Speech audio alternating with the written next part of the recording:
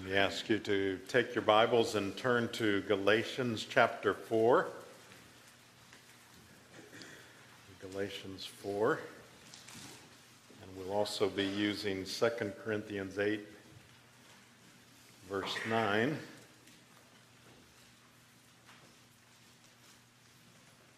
As you're able, let's stand for the reading of God's Word.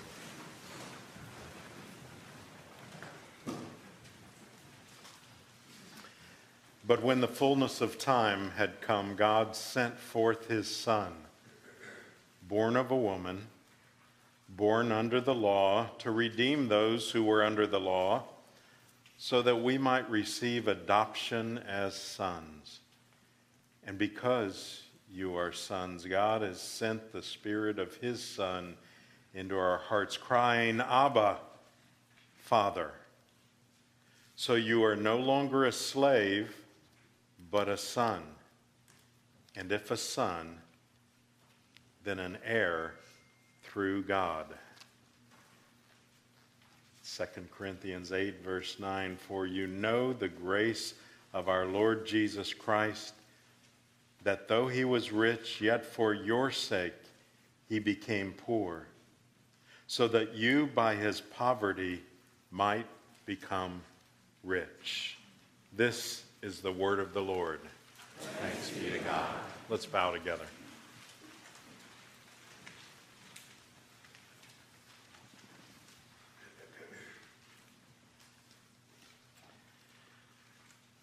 Lord, now will you be our teacher? Show yourself as our Father, who desires not just for our instruction, but for our adoration. And so, Lord, will you draw us, everyone here, more and more toward Jesus. Use your word and your spirit. We pray this in Jesus' precious name. Amen. Be seated.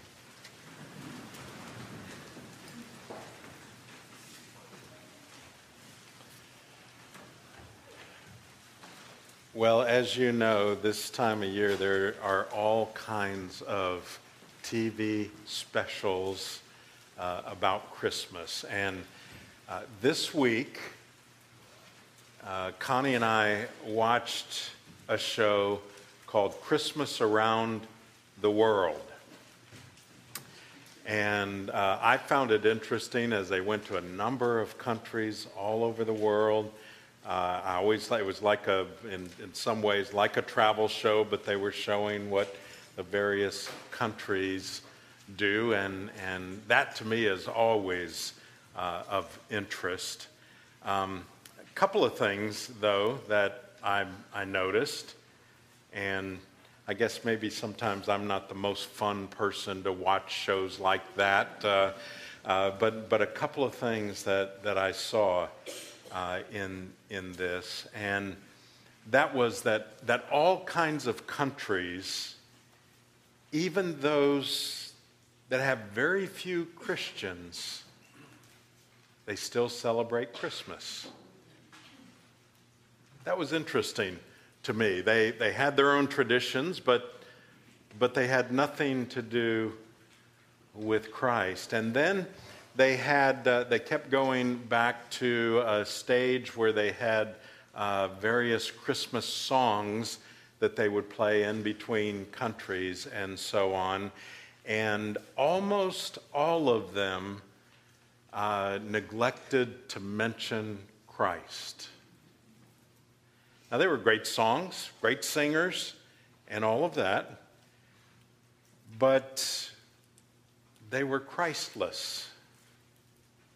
So somehow these countries have learned to celebrate Christmas without Christ. The American storyteller Garrison Keillor claimed that you don't have to believe in Jesus to have a great Christmas. Here's what he said, and I loved him as a storyteller when he, for many years, was on public radio. But he said this: although you may decide that instead of Christmas carols you're going to hold hands and breathe in unison, Christmas will still live deep in the cockles of your heart, or actually in your neocortex, stored as zillions of neuron impulses. It's your brain that sends tears to your eyes when you smell the saffron cookies that your grandma used to make, or you sing Silent Night. So Christmas is, number 1, lights, number 2, food, number 3, song, number 4, being with people you like. You need no more. So is he right? Are the countries that have figured out a way to celebrate Christmas without Christ, are they right? Do you really need to know Christ to have a good and joyful Christmas? Well, if you're visiting today or watching online, or if you're new to this series, we have been using phrases from Isaac Watts' Christmas hymn, Joy to the World, for our Advent series.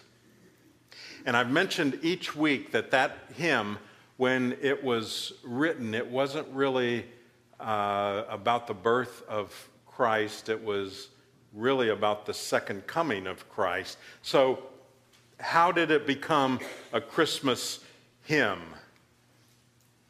Well, some surmise that it's because of one of the phrases we're going to look at today. Let every heart prepare him room. Some feel like that was a subtle reference to Luke 2:7. She wrapped him in cloths and placed him in a manger because there was no room for them in the inn.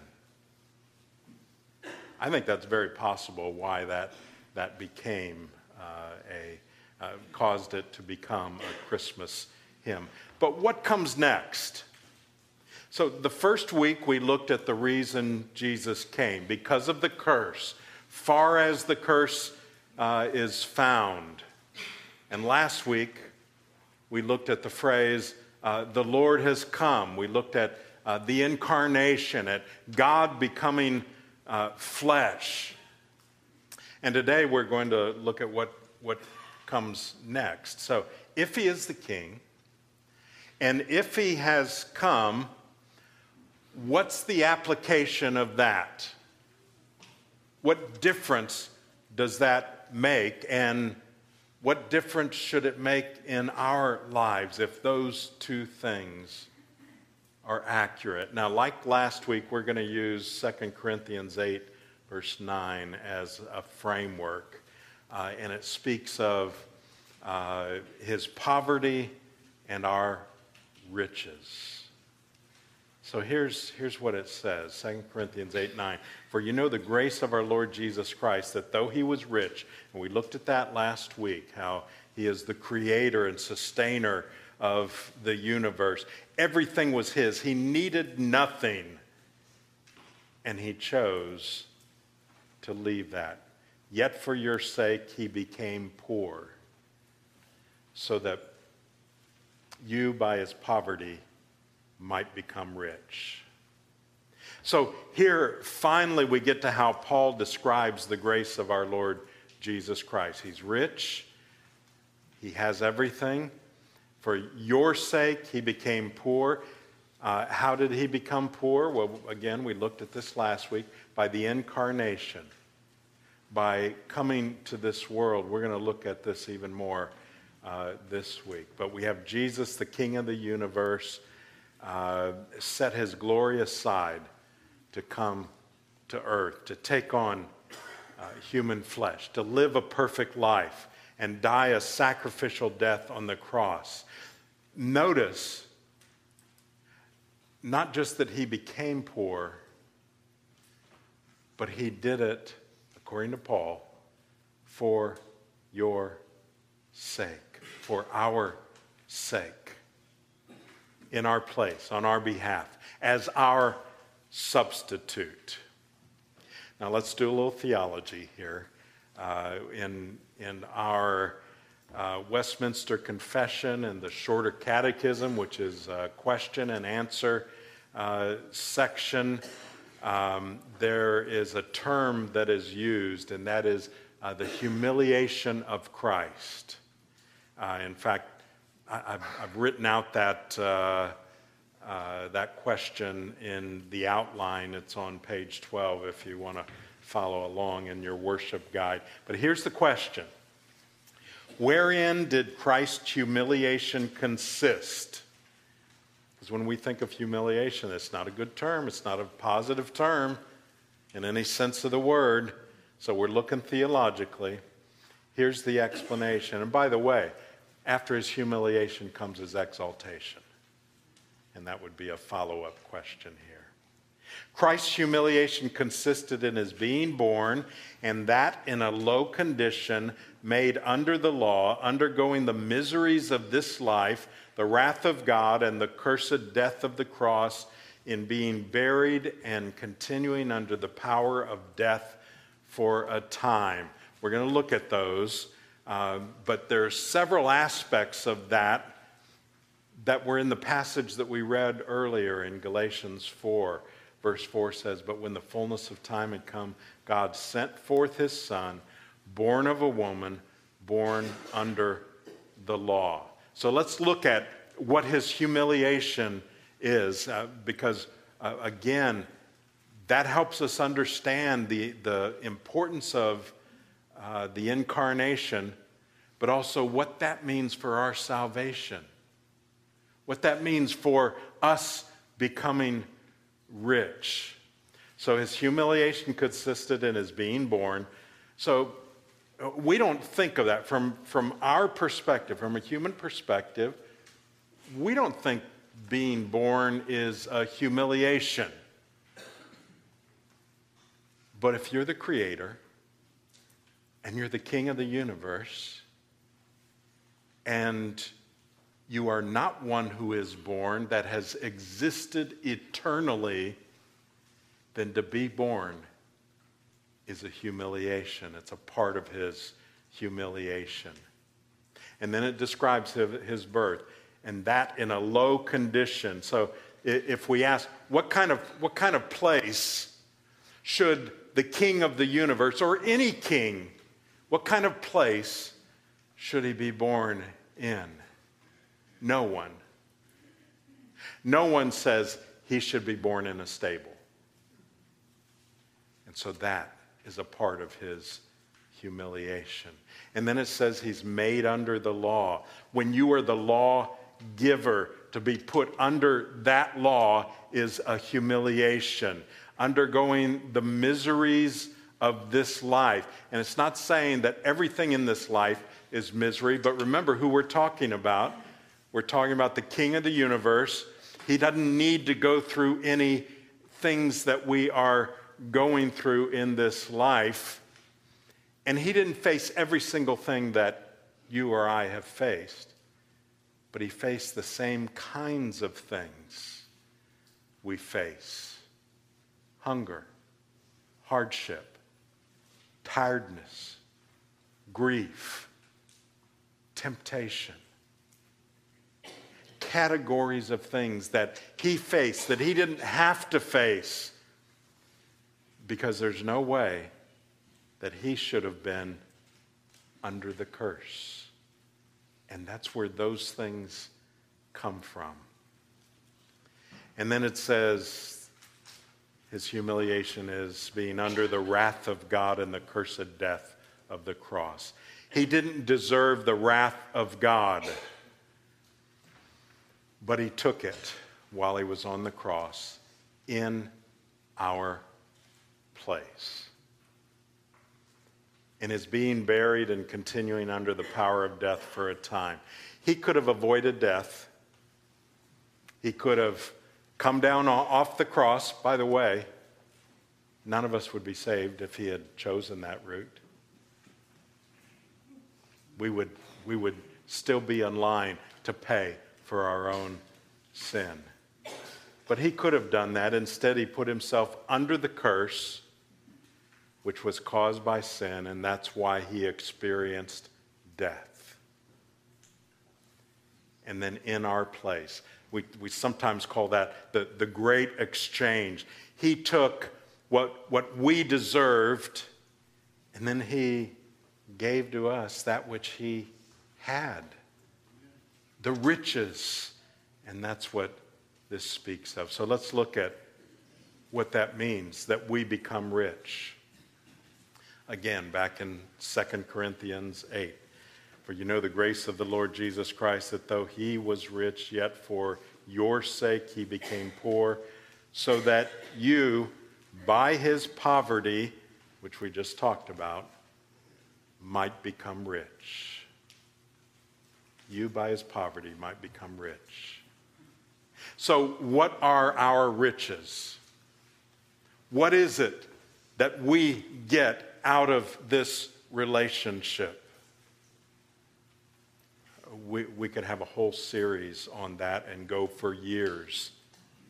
But I want to give you several categories. One, and they're general categories. One is salvation and all its benefits. Galatians 4:4, when the fullness of time had come, God sent forth his Son, born of a woman, born under the law, to redeem those who were under the law. So if you remember, if you were here for and that earlier message, the very first one, where we talked about where the curse came from, sin comes into the world, and then there is a curse that follows because of sin. We said that after the curse was pronounced, it spread to all creation, and not only all creation, but every one that was related to Adam and Eve. And that's everyone. That's how far the curse was found.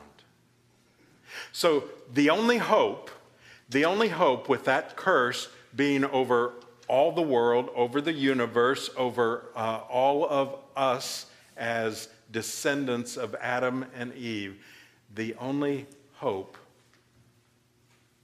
was that God would send an answer, which he promised, as we talked about back in Genesis 3:15, and how all the rest of Scripture is moving us toward that being fulfilled in Christ and ultimately in his coming again. So here's what it says in terms of salvation. Instead of getting what we deserved,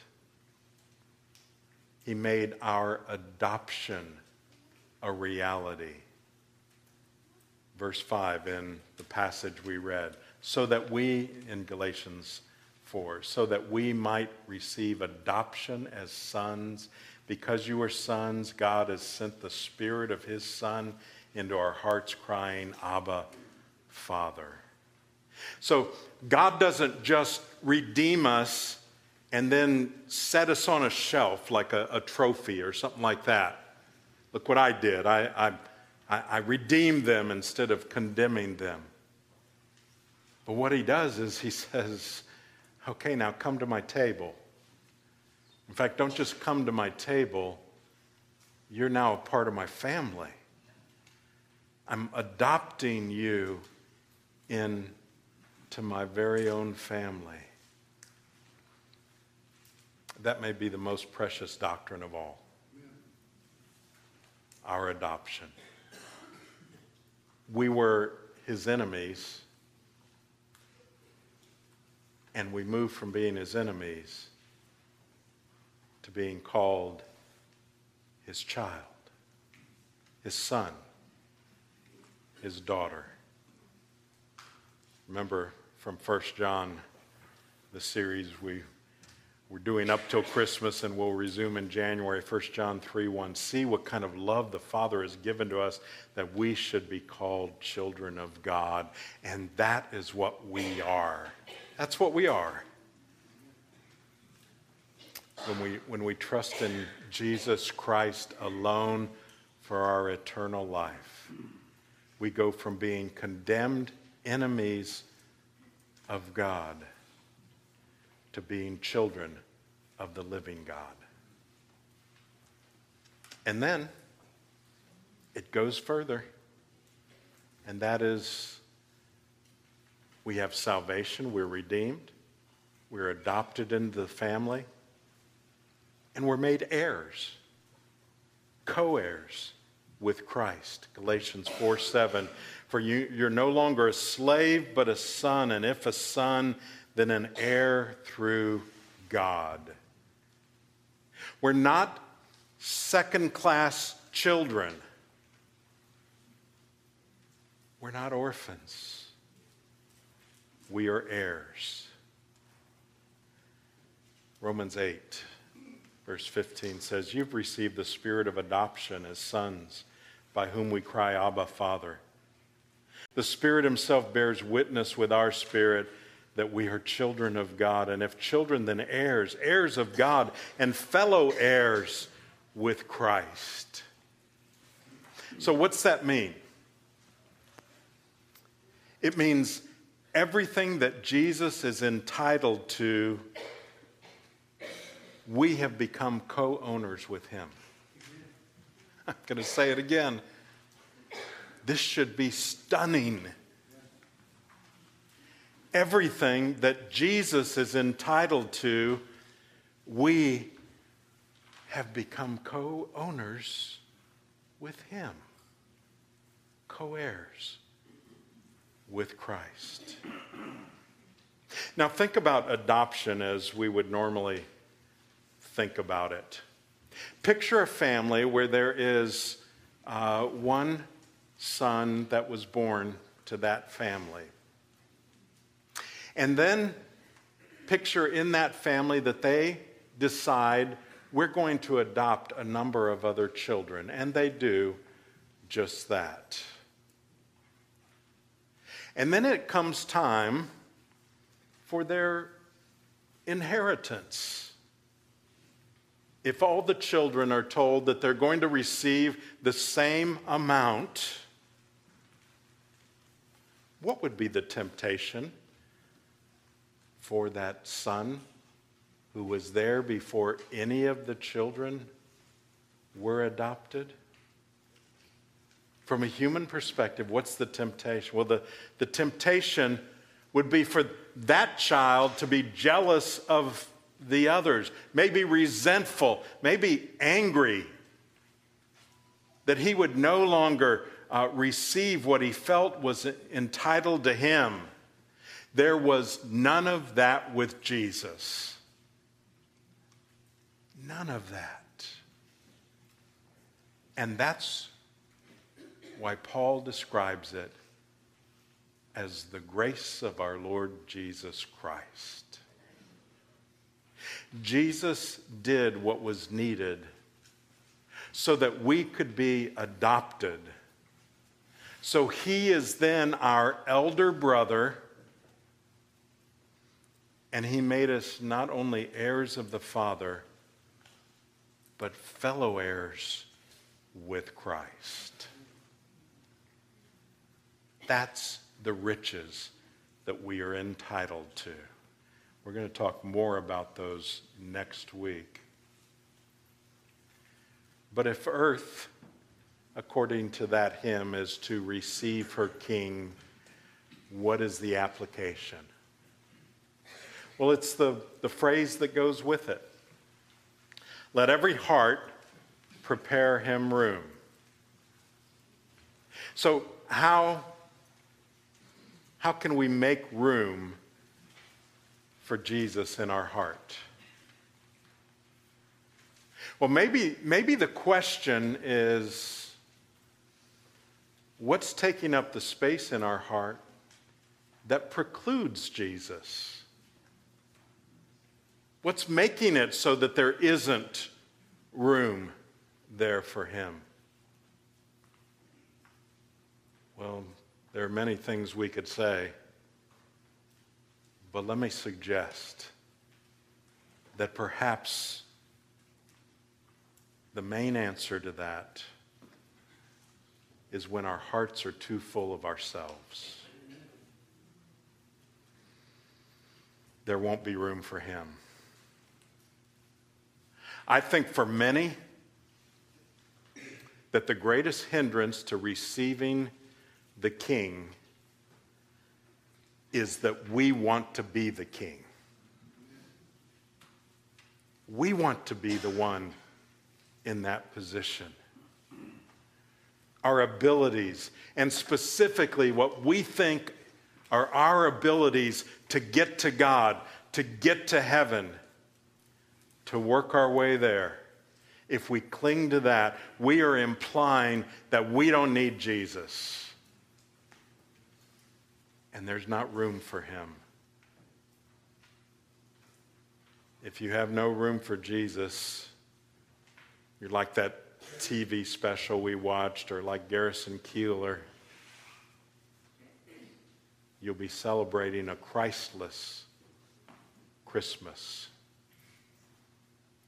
But if that's the case, any joy from Christmas will be at best temporary and at worst non-existent. May our hearts prepare him room to receive the King. Let's bow together.